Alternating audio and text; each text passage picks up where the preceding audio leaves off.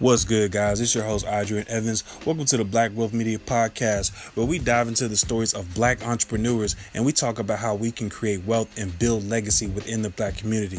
Let's get into this episode.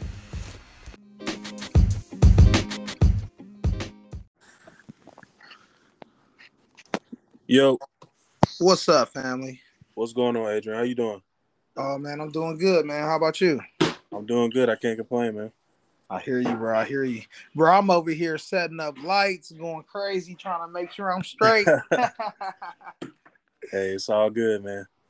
Yeah, for sure, man, for sure. But yeah, definitely excited, bro. Definitely hoping to add some value, man, and get some dope conversation going tonight, for sure. Facts, man. Facts. Tell me, where you from, man? Yeah, man, I'm from Columbus, Ohio. Okay. Is that where you are now, or are you somewhere else? No, I'm here in Columbus. Yeah, man. Okay. I've been here. I've been in Ohio my whole life, man. So, Okay. how about you? So I'm originally from Raleigh, North Okay. Carolina, but I currently live in Winston-Salem, North Carolina. So, Oh, okay, nice. yeah, That's where the college is, isn't it? yeah, Winston-Salem State. That's where I graduated in 2015, and Dope. that's actually where I met my wife. And so I've been in Winston ever since, man. Dope, man. You like it? You Yeah. like it better? Yeah, it's straight, man. Like it's not too different from Raleigh. Only thing is Raleigh's a little bigger, and it's probably got a little more like the downtown area is really popping. You know what I'm saying? For people who like to go out and do stuff. Winston-Salem's more calm, and me, I'm a pretty laid back guy, so it definitely works. Yeah, absolutely. For sure, man. Man.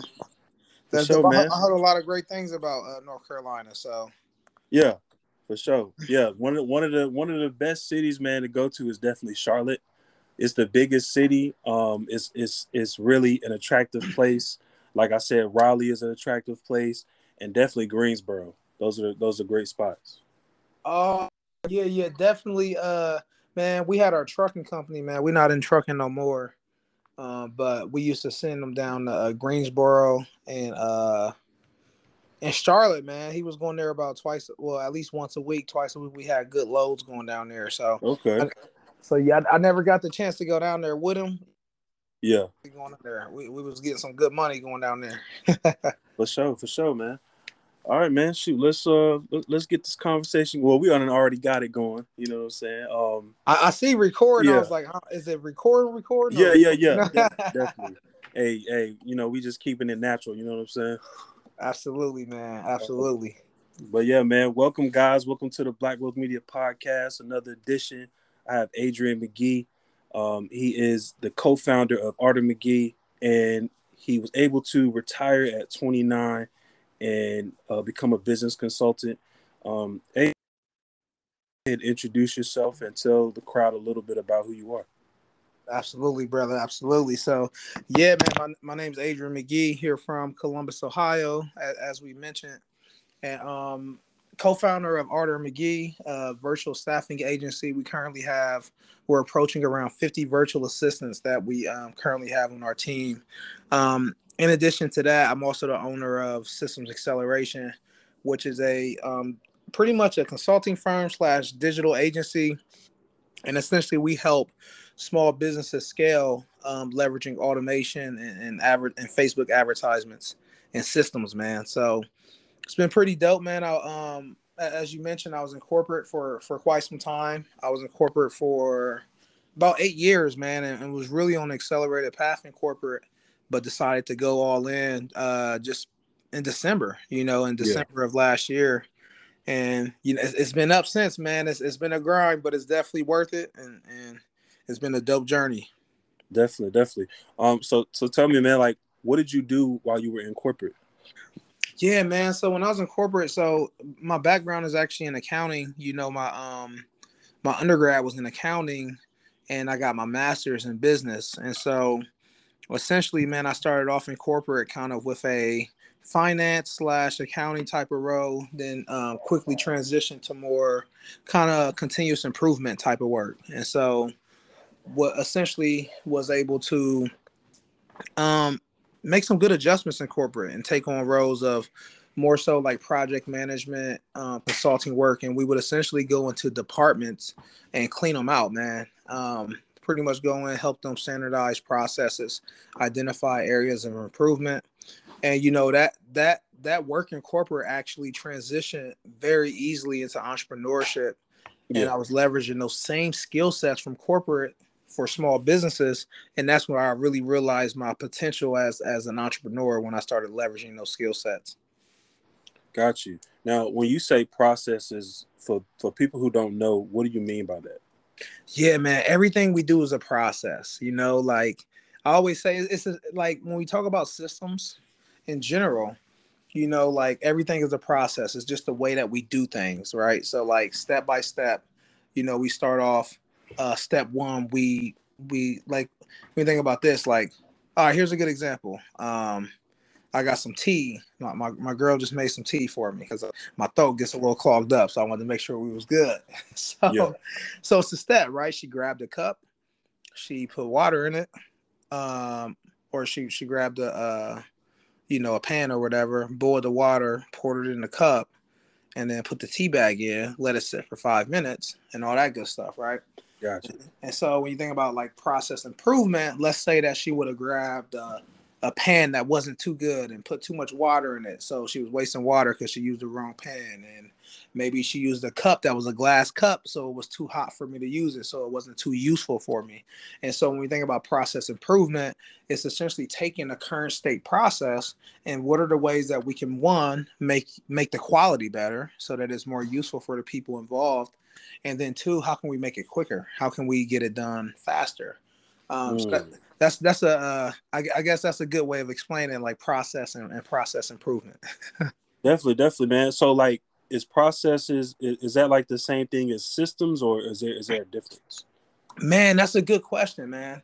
And if you ask most people, like they probably wouldn't even put it together because a lot of people think of systems and they think of technology. And they think like, oh, this is the technology tool, this is the system that's being utilized. But system is essentially the way that we do things. It's a process. Everything that we do is Yeah. a system. And I always say the difference between a good business and a bad business is that like that both of the business has systems. There's systems everywhere, but one business has really good systems while the other one has bad systems. Yeah. So to answer your question, they are essentially the same thing. Gotcha. Okay. Now, what would make a company, what would make like a bad business, um, what like if they is it if they don't have like a great system in place? Is Mhm. that what makes like a bad business? Yeah, man. So, and you know what? Let me go back. Let me go back to my corporate side because essentially systems are actually going to be process, people, and technology. So I Okay. apologize for the No, you incorrect good. You good. definition there. This is a part of a system, and so when you think about a lot of businesses, man, think about like this podcast, right? Like you have a pretty good system, right? Yeah. So you have the technology, you have the like your email was obviously a system, right? I can tell that that was something that you sent many times. um and so what makes your system, when you think about it, a little better than other podcasting systems is that like instead of like retyping that email every single time you send it, you have a template and you probably make a few changes and send it Yeah. out. Definitely. Yeah. Now, can you make it better? And I, probably, absolutely, right. If you were sending like meeting reminders, like if there was automations getting kicked off to send me, a week before, 24 hours before, and 5 minutes before, could you Yeah. probably leverage automation and leverage like custom fields so that the emails are automatically populated when you do it? Absolutely, right. And so that's not necessarily a bad system. So when you look at your systems, they're good. They're better than a lot because I've been on a lot of podcasts and some people just, hit you up like right before. I had a podcast. I need to get back to it. And I could tell you, man, my systems were kind of bad with the Yeah. podcast. Um, so yeah, man, a lot of like new businesses, when you think about it, we all start off with like no systems. We're just doing it ugly, Right. which is Right. how it should be. But in order for us to scale and be able to get the best use of our time as an entrepreneur and as a CEO, it's really important to get systems in place so that the business can operate kind of without your presence. Right. Okay. Okay. Now, let's kind of transition a little bit. I want to talk about Arter McGee. Now, Mhm. when you guys started that, what was the idea behind that? Man, it's so funny, man. It's so funny. Like, we actually, it's funny, man. My business partner, he started off in credit repair. And so we connected with someone at an event, man. This is the power of events and like masterminds and just being in the right rooms. Because the guy told him, like, man, I got a credit repair business. And he's like, I don't do anything. He's like, my virtual assistant handles all of it. So my business partner was like, oh, I got to do that. So we had a trucking company at the time. So he went and said, all right, like, let's get a virtual assistant. He's like, hey, I'll pay for, half of it myself, like just for my business. And then, we can deduct it from trucking. So I'm like, cool, that's cool. So we get the virtual assistant, man. And we kind of went through it, getting the virtual assistant. It's just a big headache. Because, just like hiring anybody. Yeah. And so, man, we get the virtual assistant. And like this dude is just like hogging the virtual assistant. I'm like, dude, I can't even use her for trucking because you got her doing everything for your business. So I was like, you know what? Forget it. I'm hiring my own. Yeah. So we asked her, like, hey, do you have anyone? She hires like two of her friends on, and now we have three virtual assistants. And so, we got the virtual assistants helping, man. They're helping generate revenue for our individual businesses as well as helping with trucking. And essentially, man, our friends started asking, like, hey, can you guys outsource me a virtual assistant? And we're like, I mean, we don't really want to, but like, sure. And we kind of put it off. But then we kept thinking, like, it would be cool to like outsource virtual assistants. Yeah. I mean, it's a big need. We struggled to find our virtual assistant. We now know how to easily find virtual assistants now that we've kind of went through the storm and learned what we learned. So then, man, it's just like we outsourced one person that forced us to do it. Another friend said they needed one. Then before you know it, man, we're like, shoot, we're at like almost 50 now, which is insane. Dude, we started the virtual assistant. We got our first virtual assistant in like November of last year. Um, Okay. and Okay. I feel like just 2 or 3 months ago, bro, we were at like 20 virtual assistants. So in the past like 2 months, we've like more than doubled our staffing. And it's been a dope journey, man. It really comes down to like, just like with anything in entrepreneurship, like you solve a problem for yourself. And then you realize that like, hey, other people are dealing with similar problems. We already know how to solve it.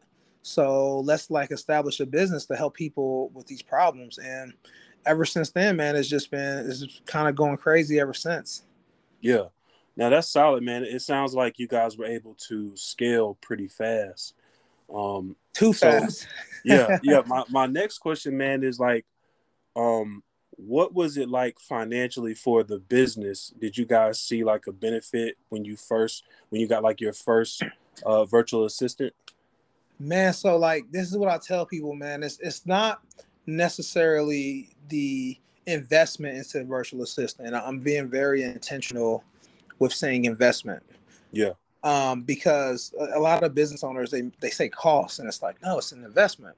And it really comes down to the value that you put in your time.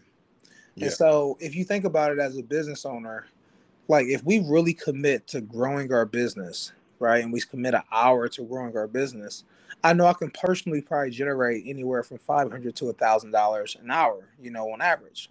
Yeah. So if I'm doing activity that I can outsource through a virtual assistant that's costing me anywhere from $4 to $5 per hour, I'm essentially wasting a huge amount of money in my business. And so we immediately seen results from hiring virtual assistants because we immediately were able to get our time back and do more important activity in the business than worrying Yeah. about small things like scheduling meetings and sending emails or like any tedious task, like we don't have any business doing that as an entrepreneur. And so I always say the first step is to hire. I actually would prefer to hire a virtual assistant, and I suggest others to hire a virtual assistant before they hire like a full-time employee. Yeah. One, because of the savings. Um, Two, like if I hire someone part-time in the US, I'm gonna pay at least, $8 to $10 an hour, depending on where Yeah. you are. Um, and I'm only gonna get like 20 hours a week, but it's like I can get someone for 40 hours a week. And obviously there's people that don't believe in like you should hire domestic and you're hurting the Yeah. economy and things like that. But the big corporations do it, man. That's how big corporations kill it the way that they do. They leverage outsource employees, and like it kind of sucks, man, because like for the Black community, when it comes to entrepreneurship, like 90, I think it's like 90% of minority owned businesses don't have employees. You know, Right. it's like That's crazy too. it's bananas, man. It's like it really comes down to the fact that like we don't get the right systems built in our business, and like we're grinding and working so hard, and we can't really go too far ahead because we're not like investing in a business enough to hire people so that we can do what we're supposed to do as a CEO, versus trying to do everything. You know? Yeah. Yeah. Um. That yeah. That's awesome. That's really cool that you touched on that point. And because that's something I recently read, that a lot of Black entrepreneurs. All right, y'all. That's the end of the episode. If you don't mind, do me a little favor and share this with a friend, a family member, neighbor, or a coworker if you got some value from this. Thank you for listening, and be sure to tune into the next episode. Peace.